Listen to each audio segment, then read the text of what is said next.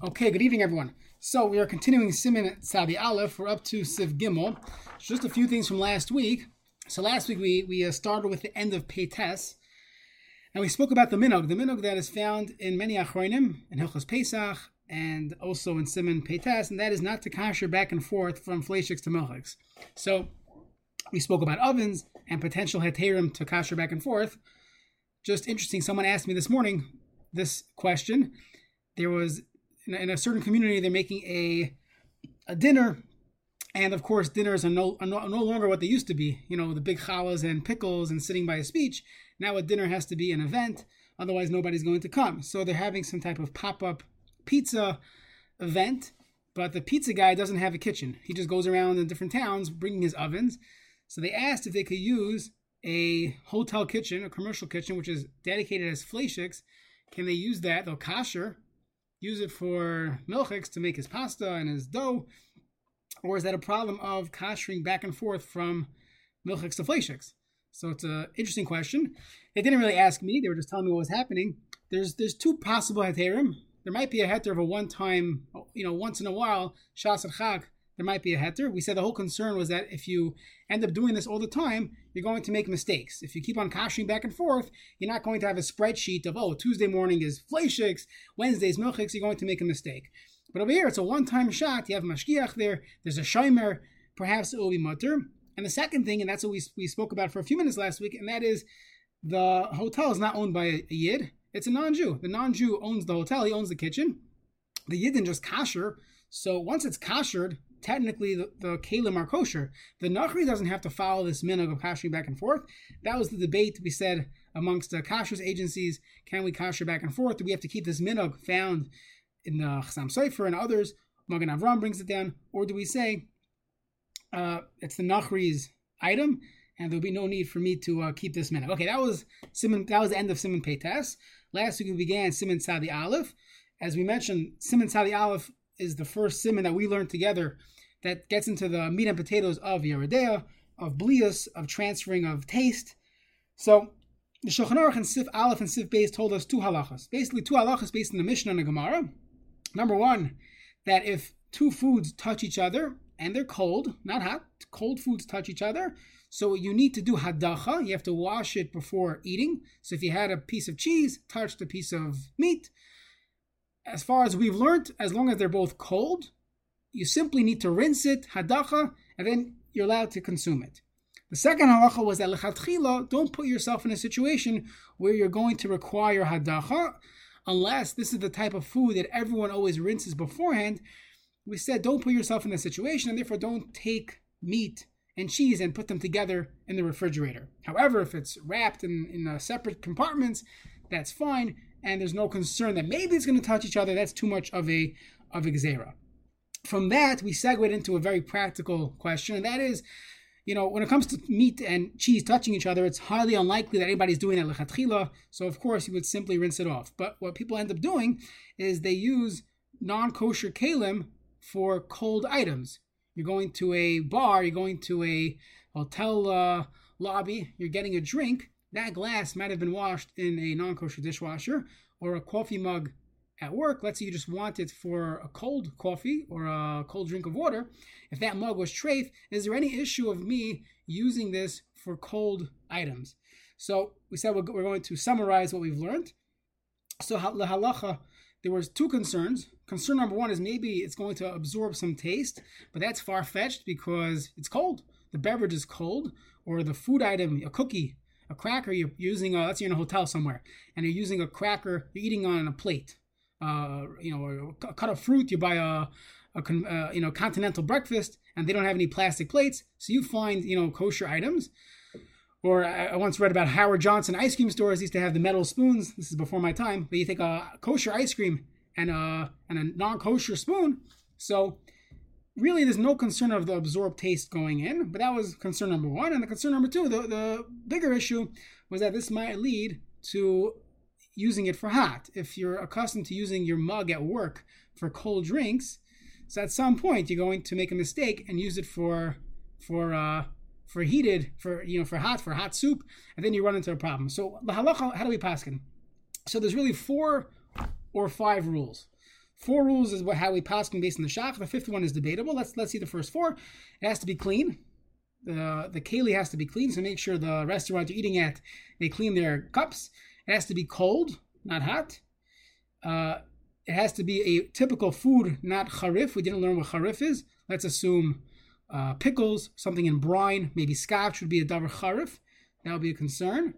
And the 4th rule, as the shach quotes from the Ramah in Siman Kov Chaf Aleph, it has to be derech arai, not on a permanent basis, only temporarily. What does that mean? So some learn it means only in a nachri's house, a nachri's restaurant, not your own home. You cannot, let's say you have a treif keli, you cannot just leave it around and use it before you kasher it. You have to kasher it. You can't just use it for cold. That's not considered arai, that's keva. Some said once every 30 days. We spoke about the shaila of a caterer who wants to always use non-kosher glasses. Is that considered derech arai?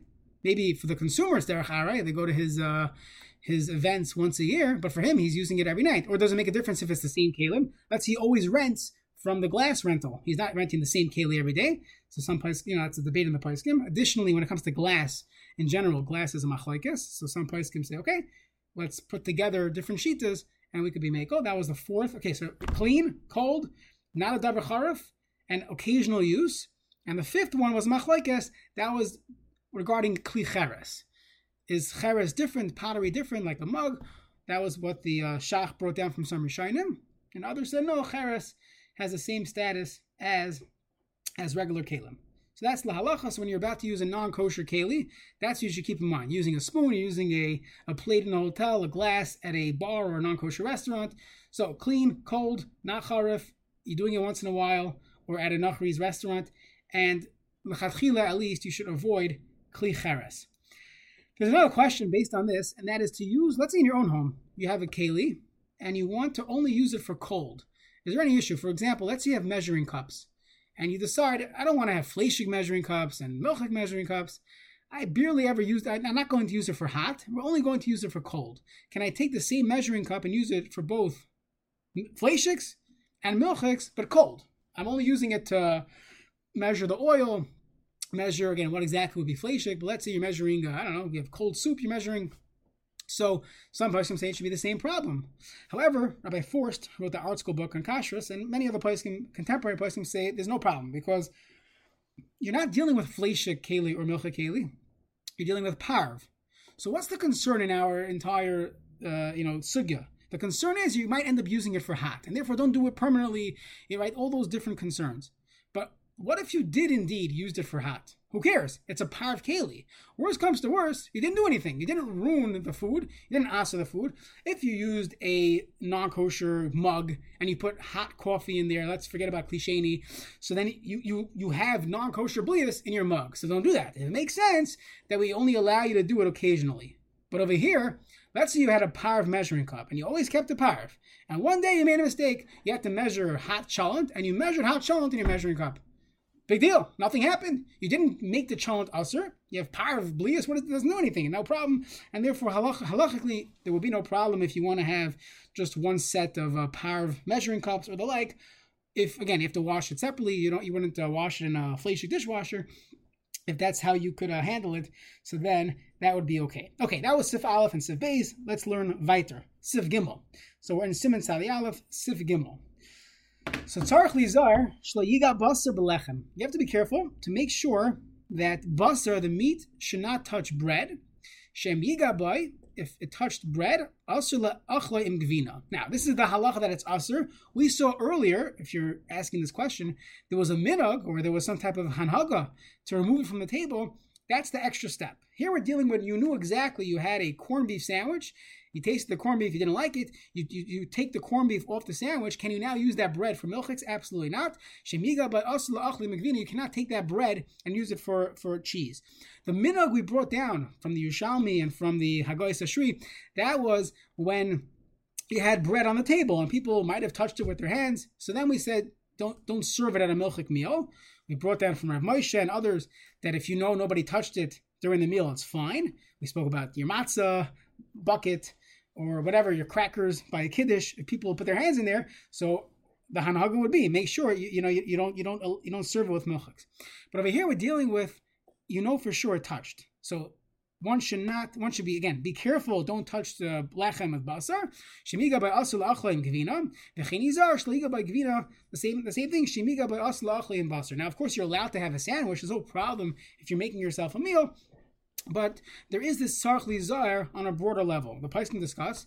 Can you have I just mentioned a box of crackers? You have your community crackers in your dira, in your shul, in your shtibel, where everybody knows they use it for fleishiks, the liver and crackers. So the place can say, since it's earmarked for a certain thing, it's not a problem.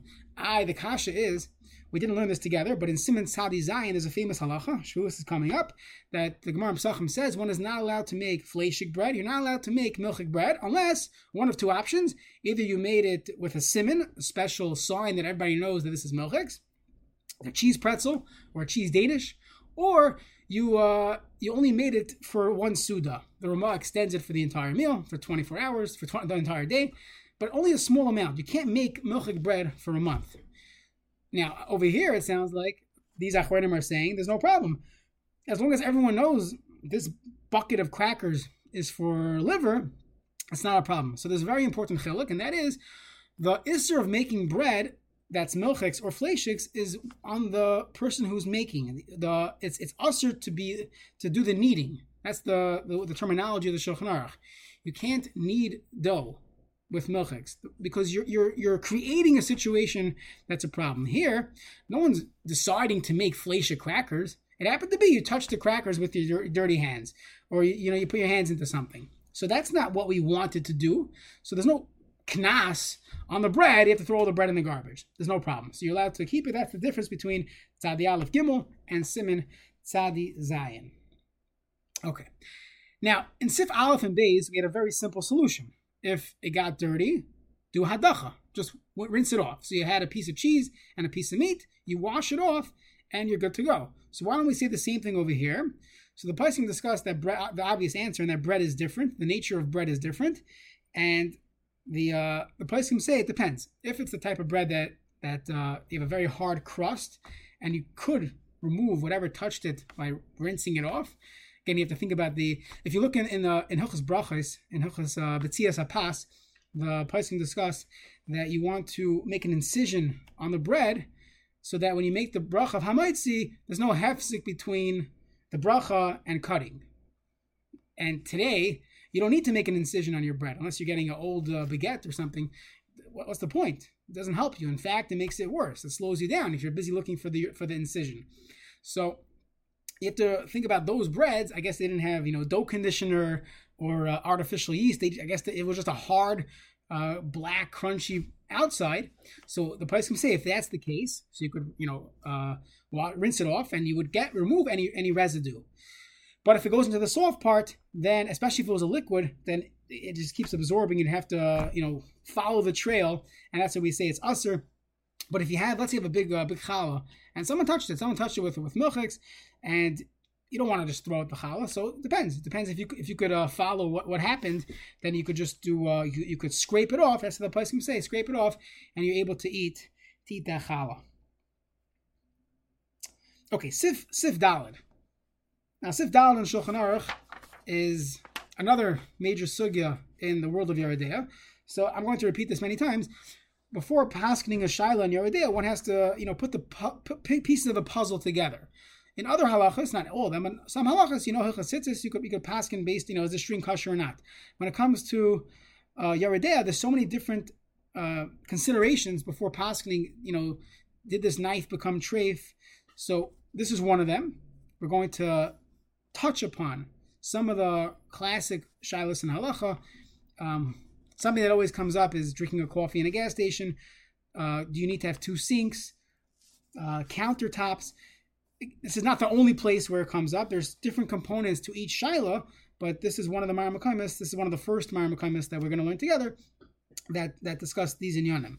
So the Gemara in Pesachim, when it talks about roasting meat, it goes on a tangent, and many halachas of Basar B'chalav are found in Masechtas Pesachim. So there on Daf Ayin Vav, the Gemara tells us there's 4 different ways. This is the Gemara that there's 4 different ways that food can interact with each other and cause a transfer of taste. We learned one of them so far. Well, let's see. Number 1, cham b'cham. You have heat and heat. So you imagine you have hot milk being poured into hot meat. So that everyone agrees is a transfer of taste. And if it's mochas leishis, you have Basar B'chalav. If it was hot beef tallow, non-kosher meat going into anything, you'd have a problem. So that's the first one, cham b'cham. So again, we have to remember that tam is ke'ikr, that the taste does create a problem in the world of Yeridea, in Basar B'chalav, Taruvos, and you need heat. So you have the taste transferring through heat. That's cham b'cham. What about tzainin b'tzainin, cold and cold? So we said it's mutter. Now you might have to wash it depending on what it is, but cold, touching cold, is not a problem. That's, by the way, that's usually a rabbi's way out of most kitchen shilas. That person dropped a milchik noodle in the sink or on the wrong dish. 90% of the time, it's going to be cold. What does cold mean? It doesn't mean 30 degrees. It means below Yatzal by under, we'll call it 120 degrees, under 120, that is considered tzainin in halacha. And that's the easy way out for many kitchen shilas that it wasn't hot. Many of the sink shilas are based on that it's not hot. Either one of two things. Either the water, people who are not using gloves, especially men who don't, or other people who don't always wash dishes, they're not going to use boiling hot water. Some people that are more experienced, they could handle the boiling hot water. But most people will not use boiling hot water. The water will potentially be under 120 degrees. So you can be washing a hot fleshik fork and a milchik spoon together. If the water is below 120, there's no problem. Additionally, as long as a little bit of cold water is there, again, I'm jumping ahead, that water might have a status of a klisheni, because halacha is, Tosfos says, that klisheni is based on defanois mekarois. The walls of the keli cool it off. So the same way walls cool off heat, cold water should cool off hot water. So that's how some of the poskim say that anytime a faucet's running and there's some cold water in the faucet, in the feed, that's considered a klisheni. The cold water is cooling it off. Different considerations there. Okay, but if we know if it's cham b'cham, everyone agrees it's a problem. Tzainin b'tzainin, there's no problem at all. You rinse it off, but there's no issue as far as transferring of taste. And then we have two different ones. One's called cham b'tzainin, and the other one's called tzainin b'cham. Meaning you have one of them that's stationary, and the other one's falling into it. So the question is, which one is stronger?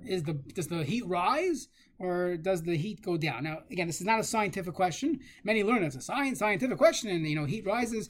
The poskim debate why exactly the Gemara didn't do a test. And Yehuda has this question, the Pri Megadim, and they all ask, why didn't the Gemara just take it to the lab and figure out the transferring of taste? And everyone has their own way of dealing with it. Either we don't really care about the heat, we care about the transferring of taste. Maybe it's not a Hilchas Shabbos question, but it's a Blias question, that at the point of contact there's a small transfer of taste. Some learn that we're dealing with foods that you cannot take to the lab. There's no nachri available to taste it, and a yid can't taste it. But it's a good question. But either way, we're not dealing with a scientific question in the lab. Does heat rise? Does heat you go to the bottom one? The question is, as far as halach is concerned, which one do we go by? Do we go by the top one or the bottom one? What's the difference? If the bottom one's cold and we go by bottom, so that's called tata gavar. The bottom one wins. Gavar means it wins, it's stronger. And if the bottom one's cold, then we don't care that the top was hot. So if you had a boiling hot milk poured into a cold piece of meat in a 9x13 pan, so if tata gavar, if the bottom one is stronger and the bottom one's cold, there's no problem. If the ilag gavar, if the top one has strength, so then we care about the top. So the top is hot, it ruins what's going on in the bottom. The top is cold, and then there will be no issue because ilag gavar. So how do we paskin? This is machlekes Rav and Shmuel. So although the rule is in Shas that we passing by Rav, like Rav b'Isurei when it comes to Isser, however, we passing like Shmuel in this case, as the Mefarshim explained, because there's two brises seemingly quoting Tanoim that go with Shmuel, and halach is like Shmuel that tata gavar, the bottom one wins. So to remember, again, this is not the science point, but to remember this, just remember heat rises, and tata gavar, that's what we pass. We pass that the heat goes from bottom to top. So we care about the bottom. That's what we care about. If the bottom is cold, then there should be no problem. The Gemara brings a brisa which seems to contradict this, and the Gemara fears us like this: that although if the bottom one is cold, there is no issue. It's still asus kedei klipa. I'm going to give you an example, which is going to left field a little bit, but I think it's easy for us to understand. When we kasher our counters before Pesach, What are you kashering from? Now, unless your counters have self-heating devices like a commercial kitchen, what are you kashering from? You're only kashering from spills. So your counter is always going to be cold. Unless you have a heated counter, it's tatagavar. Your counter is cold. A hot slice of pizza fell on top of it. Tatagavar. So we pass on like Shmuel that there's no blias really, except the Gemara says it does take in a klipa. A small thin layer of blias happens. The tata is gavar. The bottom one that's cold is stronger. So the Gemara uses a lashon. Ademekerle bala. By the time it was cooling off, the top thing, bala, it absorbed kidei klipa, the thinnest layer that exists. Now, how do you kasher the thinnest layer? By iroy, by pouring hot water. That's how you kasher the thinnest layer. Okay, so that was just a mushal that comes up. So ilo gavar means the bottom one has strength. We do not pass like that. We pass in tata gavar. But even if the bottom one was cold, we have a chumrah ademekele bala. If the top one was hot and the bottom one's cold, there's still going to be a kidei klipa, a thin layer. Klipa means a layer. If you learn the Chassidish Svar and the klipas, a layer, that's what has to be kashered. Now there's a machlekes rishonim based on the following brisa. The Gemara brings another brisa, and the Gemara says that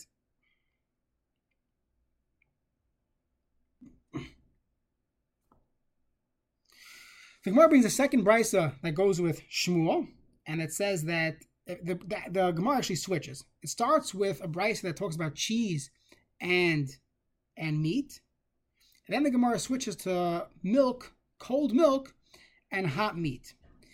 And it's the same case.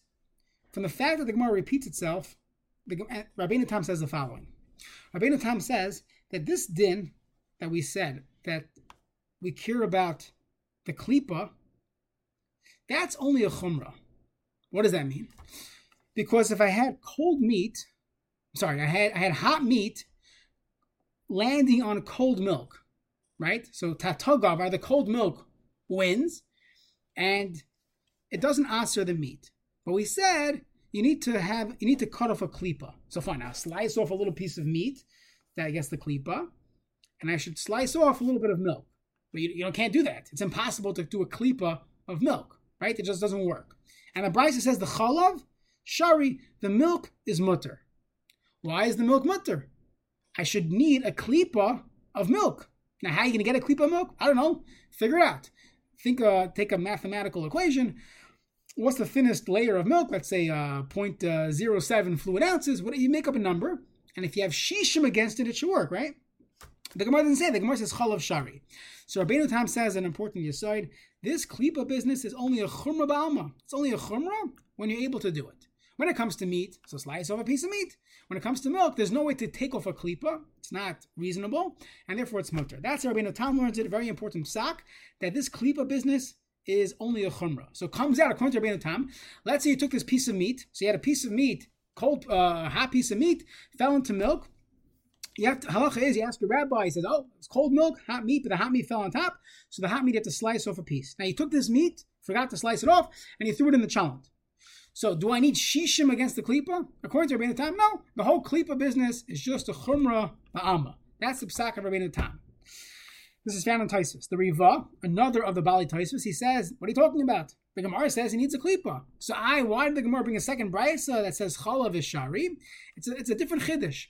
I would have thought if you have hot meat falling into a pot of milk, so on one hand the meat is on top, so the meat has the heat, but we don't care. Tata gavar, the bottom one wins.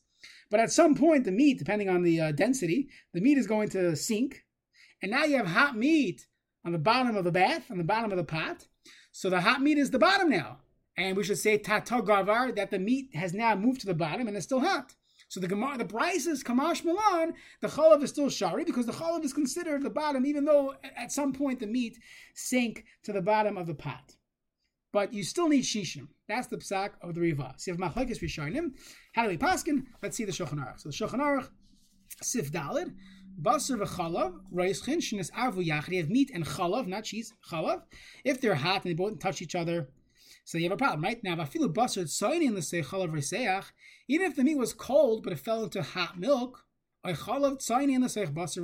bottom in this case is always hot. Hakol aser. It's all aser. Why? Because Mishum Titata Gavar, the bottom one wins. Avuchalav Reseach, hot milk that shenafal al basar tzainin, that fell on cold meat, or basar reseach shenafal l'seichalav tzainin, karlef habasar, you peel off the meat, the shah habasar mutter, the rest of the meat is mutter, and he doesn't say anything about the milk. Seems like the milk will not be a problem, and in fact, most of the poskim say there's no issue with the milk because the whole thing is just a chumrah, and you can't take a klipa of milk. And if you look at the Mechaber, he continues. We'll skip the Ramah for a second. V'achalav mutter kulai. The chalav is mutter entirely. Now, if naflu zeb l'sayich zed, signing in, if they're both cold, madiach habasar or mutter, you rinse off the basar, and it's mutter. So that's the machlokes found in the Rishonim. The Mechaber clearly passes like Rabbeinu Tam. Some of the Achronim do not agree. They say that if you could at least, if it's nicker, let's say that meat in the chalent, so you should at least have shishim against it, but that's because of a different reason. Let's say you took chalent, it's just based on the optics, and you have a chalent. Now, the history of this chalent was that the flankin of this chalent, at some point in its life, was hot and it fell into cold milk. Okay, the rabbi told me to take a klipa, I forgot. Now I put the flankin in the chalent. So now we're serving the chalent to the rabbi. Came to my house for kiddush. He says, "This meat, did you cut the klipa?" No, we didn't cut the klipa. Okay, do it now. So I cut the klipa, but I'm eating the chalent. It looks funny. So therefore, the shach says you need to have shishim. If you have shishim, then it doesn't look funny. You have shishim against the klipa, which you probably do anyways, as long as you had enough other food. So then that'll be fine. But from a strict halacha standpoint, he goes with Rabbeinu Tam that this whole klipa business is a chumrah. You should do it if it's be'en. It doesn't really ask or anything, but if it's in another dish, you should have shishim, for the optics. That's the reason why you would have shishim. Okay. That's Sif Dalet in a nutshell. We'll just talk about some things that come up that touch upon this halacha. One example would be you have let's say a coffee in Starbucks. So people say Starbucks, but it doesn't make a difference. Wherever you're getting your coffee from, if you think about how a coffee machine is the way it's used in a typical drip machine, the one thing that could theoretically be, again, let's go back to the beginning. Coffee is kosher. Regular standard coffee is kosher. Flavored coffees need hashgacha, but let's assume flavored coffees do not ruin the kelim. The only issue regarding a keli when it comes to coffee is that it might have been washed in a non-kosher dishwasher, which that itself, we'll discuss dishwashers. There's different types of dishwashers. By the way, a lot of places have sinks. The sink might have heat itself. It's not just dishwashers. It could be a 3-section sink that has an issue. The question is those brew baskets that are washed in those areas, they're going to come into contact with the hot water, with the coffee, and you might have a shaila. So if you think about it, the way the blia would ever come in a regular standard coffee is that the hot water, which is kosher, touch the coffee, that's also kosher, and that would hit the brew basket. That brew basket is cold. Even if it's not cold, it's not on the aish itself. The heating element's in the water. So you have hot water touching a cold brew basket. And halachically, we hold that tatagavar, it applies even by kalim. Right, we spoke about your countertop. Without getting, again, this is just one part. This is a chumrah of davar gush, we'll talk about soon. But let's say you had a hot soup, fell onto a counter, and you want to slurp it up. I don't know, whatever you want to do. Is there an issue? So we said tata gavar. It only aser gedei klipa. You can't take a klipa on a liquid. It just doesn't exist. It's mutter. And therefore, in our case, assuming that's the only issue of coffee going into the brew basket's cold. The hot water is hot, but it's the ilah, it's the top. It's hitting the bottom, tata gavar, and it only aser gedei klipa. That'll be bottle in your coffee. There will be no issues. That's one example of this. The other example, as we mentioned, is sinks and countertops. Whenever you have spills, if the surface area is cold, so then we're always dealing with tatagavar, and the bottom, which is cold, wins that battle. So dukate klipa. Let's say a person has a countertop which they know was used for treif. They literally went into Chipotle and they decided to make their own meal on a treif countertop, a ben yom treif countertop. Okay. And they drop their hot food on the counter. So if it's a solid, they would slice off kedei klipa. Well, let's say chametz on Pesach. We don't Ashkenazim. We don't rely on Eina ben Yom. So let's say you were grilling a steak on your, on a grill pan on Chalamoid, and you dropped the steak onto the counter. What's the halacha? So without any kulas, without any shasachak, what you would do is you would slice off a thin layer on the bottom of the roast, bottom of the steak, because kedei klipa, that's as much as it went in. So that's another example of this. One exception, interesting exception, is what if the tata is cold, but it's on the fire itself? It's attached to the fire. Or let's do the other way. The other way is simpler.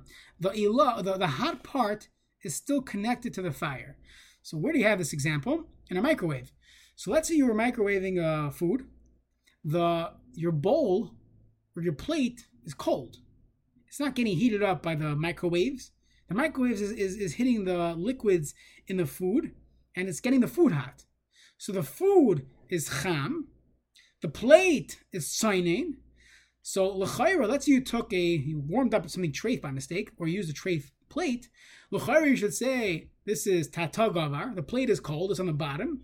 However, the place can say in this case is different, because if you assume a microwave is a heat source, then the food is connected to the heat. It's al ha'esh, and something al ha'esh transfers taste even ignoring the rules of tata gavar, ila gavar. The entire conversation of tata gavar versus ila gavar only begins when we are dealing with it's removed from the fire. But if it's on the fire itself, then we assume there's a transfer of taste.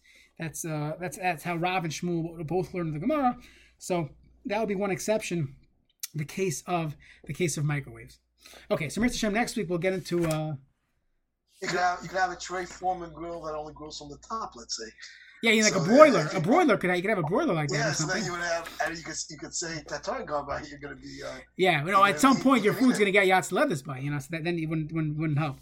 So we briefly learned about the transferring of taste via heat. That was cham b'cham or cham b'tzoyin, depending on the case.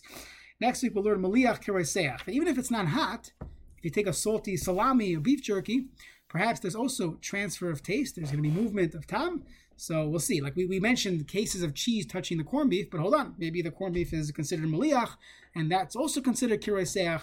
Then we'll learn the halachas of kavush. So different ways taste can transfer, even if we don't have the typical heating element.